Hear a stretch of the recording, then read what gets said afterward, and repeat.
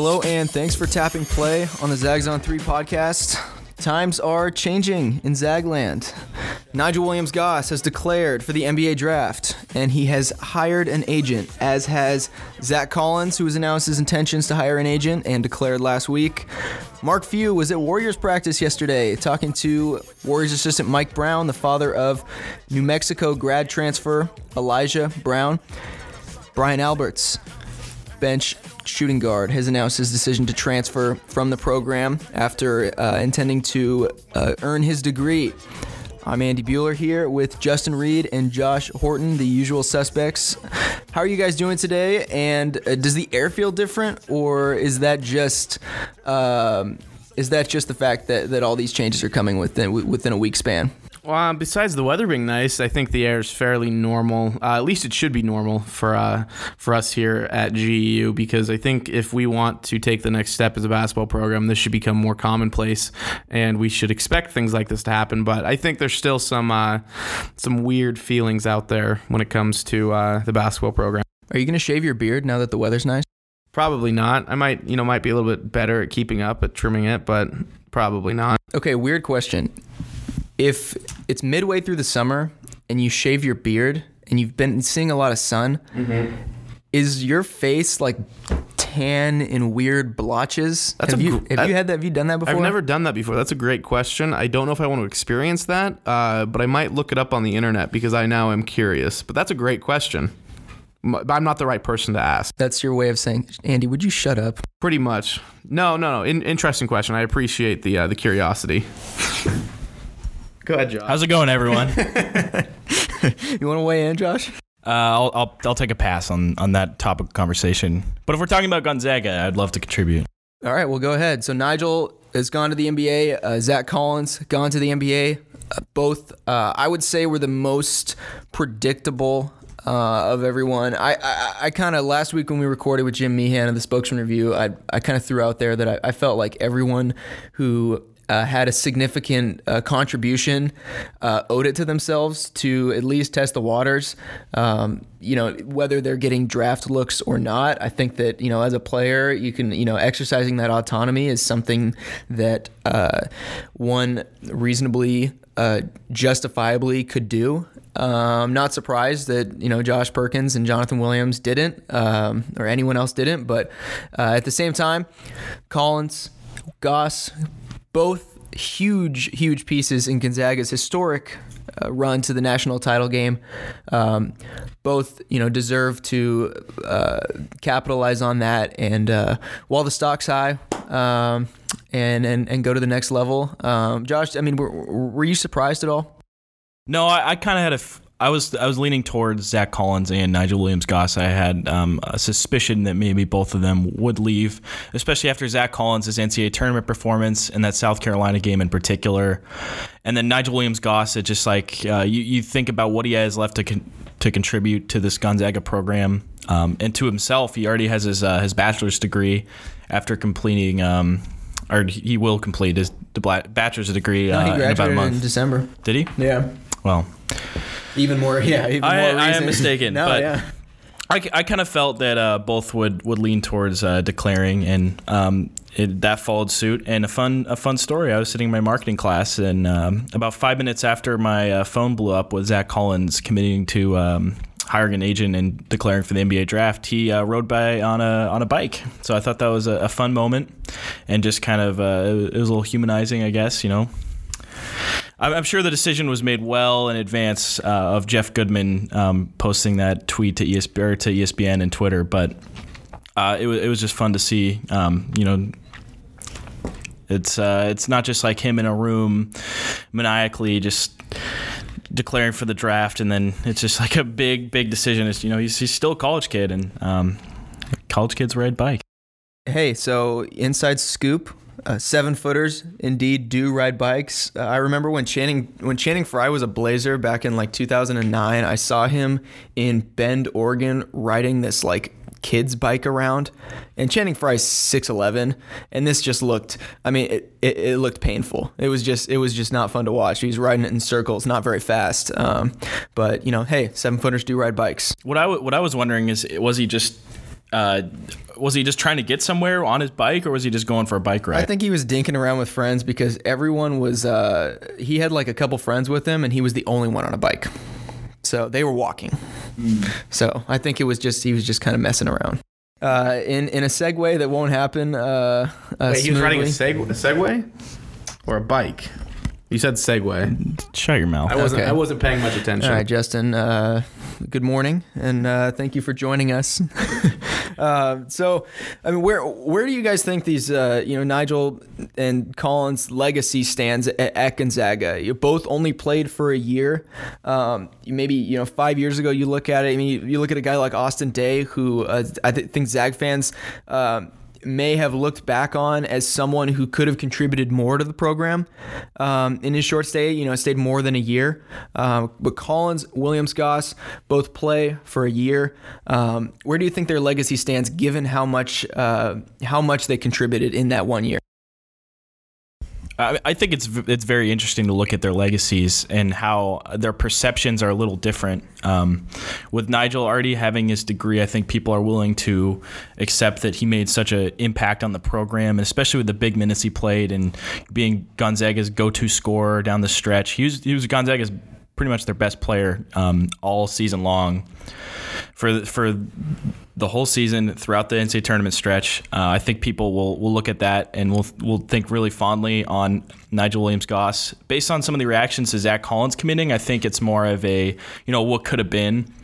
I think people are really pondering what could have been if Zach Collins stayed for another year and got the minutes that maybe Shemek, Karnowski, or a guy like Sabonis got in his second year when Shemek, Karnowski went out with a back injury and he was able to get starter minutes and he thrived. He put up big numbers. I think people really wanted to see that from Zach Collins. It's hard to follow the kid for following his dream, and especially with the NBA draft projections that Zach Collins has currently, but I think that's kind of where their legacy stands right now, and we'll see. I think a lot of it will depend on what Zach does in the NBA and Nigel vice versa. But I think their legacies right now, that's where they stand, and they're still kind of forming. I think it's still pretty fluid. Yeah, I think Zach Collins will become the first of you would have to assume more one and dones for this program, and I think it's difficult for the GU community to understand that and to fully accept that in order to become a powerhouse, perennial, Elite Eight, Final Four contender, that you will have players who are good enough to leave after 1 year, and that's just the nature of the college game right now. So I think looking at Zach Collins right now, I don't think his legacy is appreciated as much as Nigel's is, but I think in the future that will increase. Nigel just was the face of this team, the leader of this team, the main reason why this team was so special, and so his impact is more direct and I think more powerful at the moment, but I think they both were very instrumental in shaping future Bulldog basketball program teams. I mean, when you look at some of the guys, at least in recent years, that were Gonzaga's supposed, get a bucket guys when the possession kind of breaks down, or there's a shift in momentum to the other team's way, and you need a guy to get the bucket. I think you look at a guy like Kyle Wilcher, who was really effective at that. Kevin Pangos in ways was effective at that. But when it came to the NCAA tournament, when it came to big games against really athletic teams, those guys, I mean, you look at Nigel, he was able to do it on the biggest stage in a way that I think no Zag was ever able to accomplish. You look at that national title game with like a minute, it was right before Nigel had sprained his ankle. When he got that, he had that back down, turnaround off the glass over, was it Theo Pinson, I think. Just a grown man bucket on the biggest stage, and he was able to do that all season. Had such a diverse game. It was pretty much an airtight skill set and toolkit, and just the way he acted, like the way you could see how much he cared. throughout the season, especially in that interview right after the loss. You knew how much it meant to him and how human he was with Zag fans. I mean, from a student's perspective, just seeing him around campus at AAU events, taking pictures with everyone, introducing himself to people. I think that Nigel being the team leader, you look at a guy who meant so much to the community and brought the community something it never had before. I think that's a big reason why no one's faulting him for leaving, despite him having another year of eligibility. And I think what Justin brought up, the leadership component, is also really key to Nigel's legacy. He came in his first year of eligibility and became essentially the de facto team leader right off the bat. And I think people, responded to that. It resonated with a lot of fans, and I think that will also, just build up Nigel's legacy, even more so than a lot of the things that you mentioned, Andy. Yeah, you're talking about the leadership too, and I think, he brought together a team full of misfits in the sense that they had never played together in a game. They practiced together, of course, but this team was an extreme unknown coming into the season. I think the AP poll had them at 14 in the preseason, and I was confused. I didn't know what this team was going to be because there was 4 new starters, 3 incoming transfers, and I had no idea that this would ever happen. And I think a huge part of that, aside from the coaching staff and Mark Few building this team and making sure that they fit together and running the right offensive sets and defensive sets, I think it was Williams Goss, who put everyone in their place and was vocal on the court and had to have been vocal in the locker room and during practices to make sure that people understood or that they could reach their maximum potential.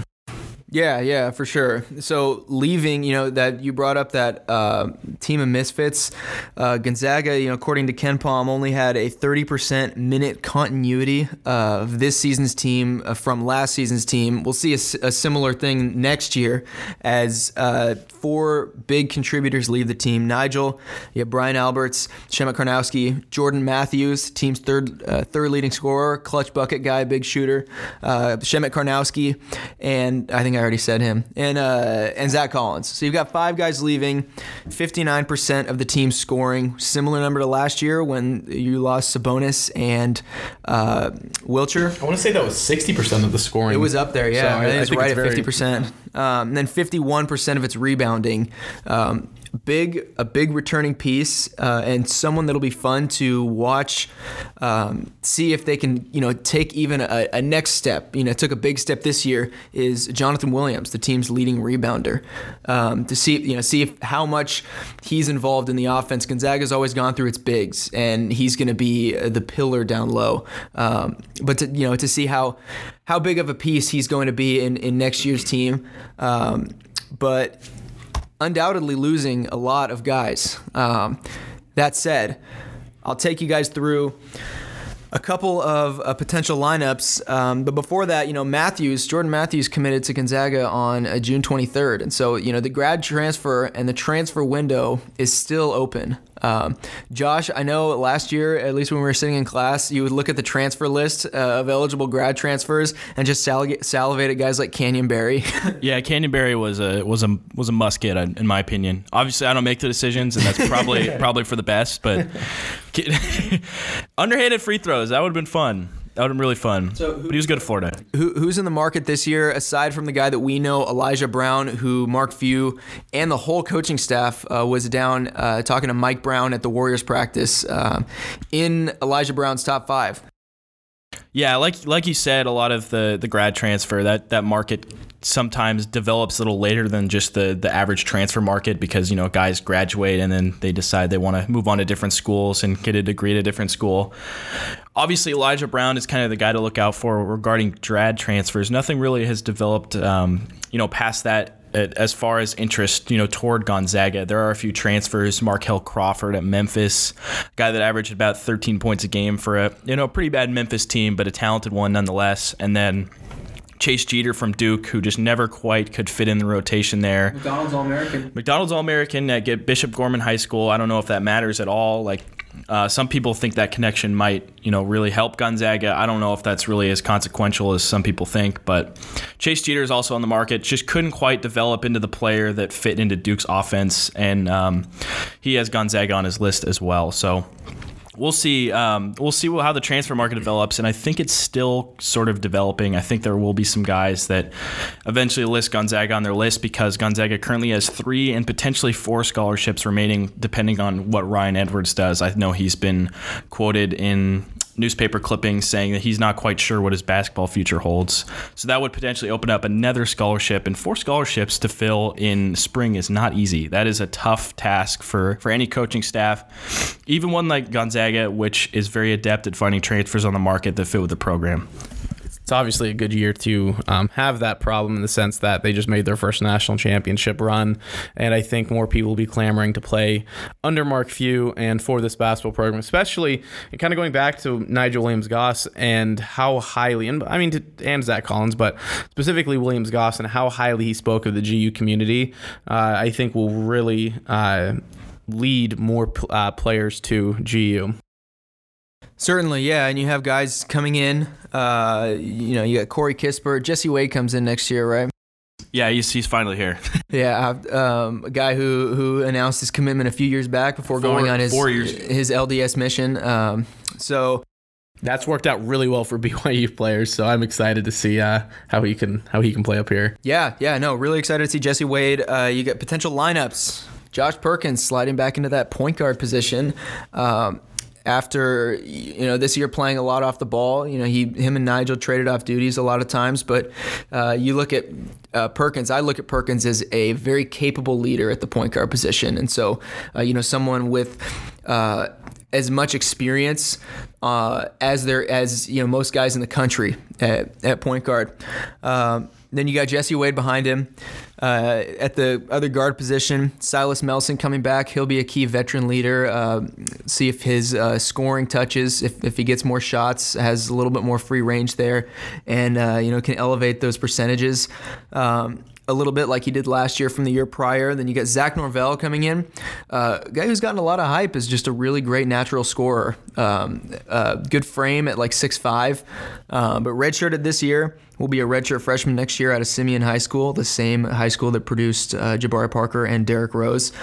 Then you got Corey Kispert, athletic guy from the great state of Washington. 6'4", 6'5". 6'6". Oh, he's 6'6"? He's 6'6", yeah. Yeah, he's about 6'6". Great athlete, shooter.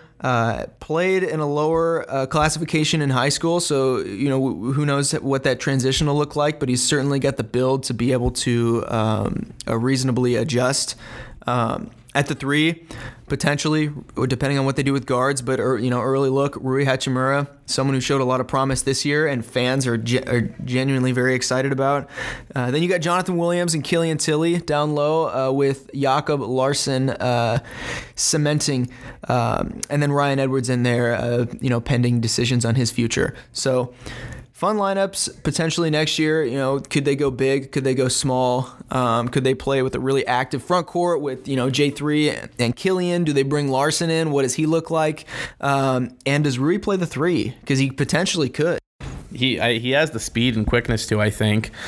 He just kind of needs to channel it. He's so raw, and I think this summer will be a huge look at what he will be as a basketball player. Because if he comes in next year and he looks not that improved, I think people will be less hyped on him. But if he just looks, just a couple ounces better that he did this season, I think it's just going to kind of ramp up that excitement for him. I think the big thing with Rui is just acclimating himself, not only with how college basketball is played in the United States, but just enveloping himself in the culture in the United States. I think that was a big learning period for him. And if, neglecting to take a redshirt year, which is obviously the player's decision, and no one can fault him on that. And I think it honestly will benefit him in the end because, getting time to, play on the court and seeing how it is in live action, which is much different from practice, that's something you can't be replicated. And I think he will be set up for, better development in the future because he didn't take that redshirt year.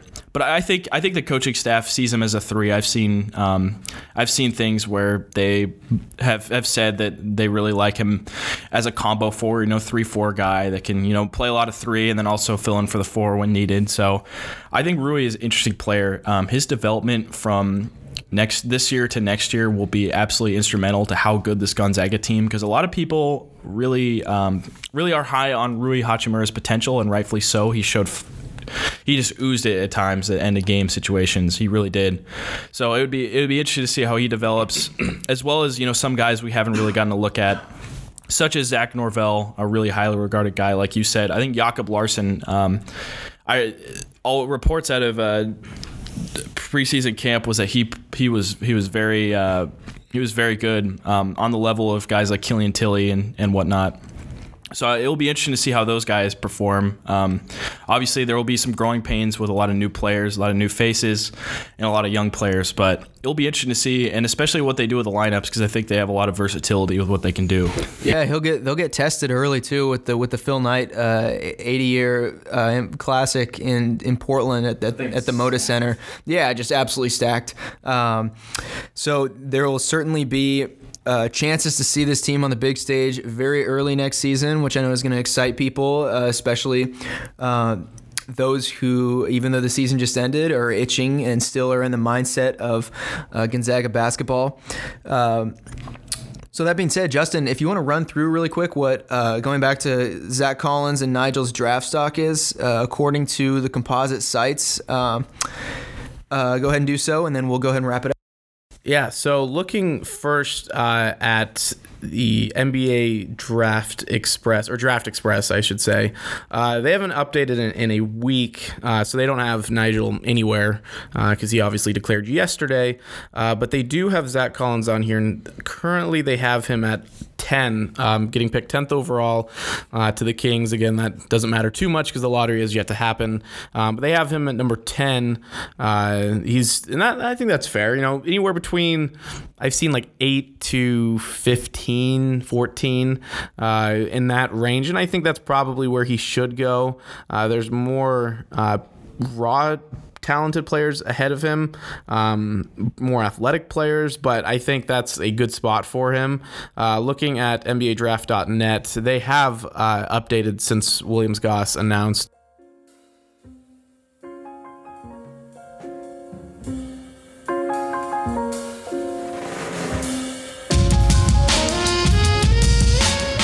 Zags On Three is a joint production between iZag Radio and the Gonzaga Bulletin. The show is produced by me, Andy Bueller, and outro music is courtesy of Gonzaga alums Matt Friedman and Ben Cavino. Special thanks to our station managers Robert Perry and Sam Takizawa, who helped make this thing happen.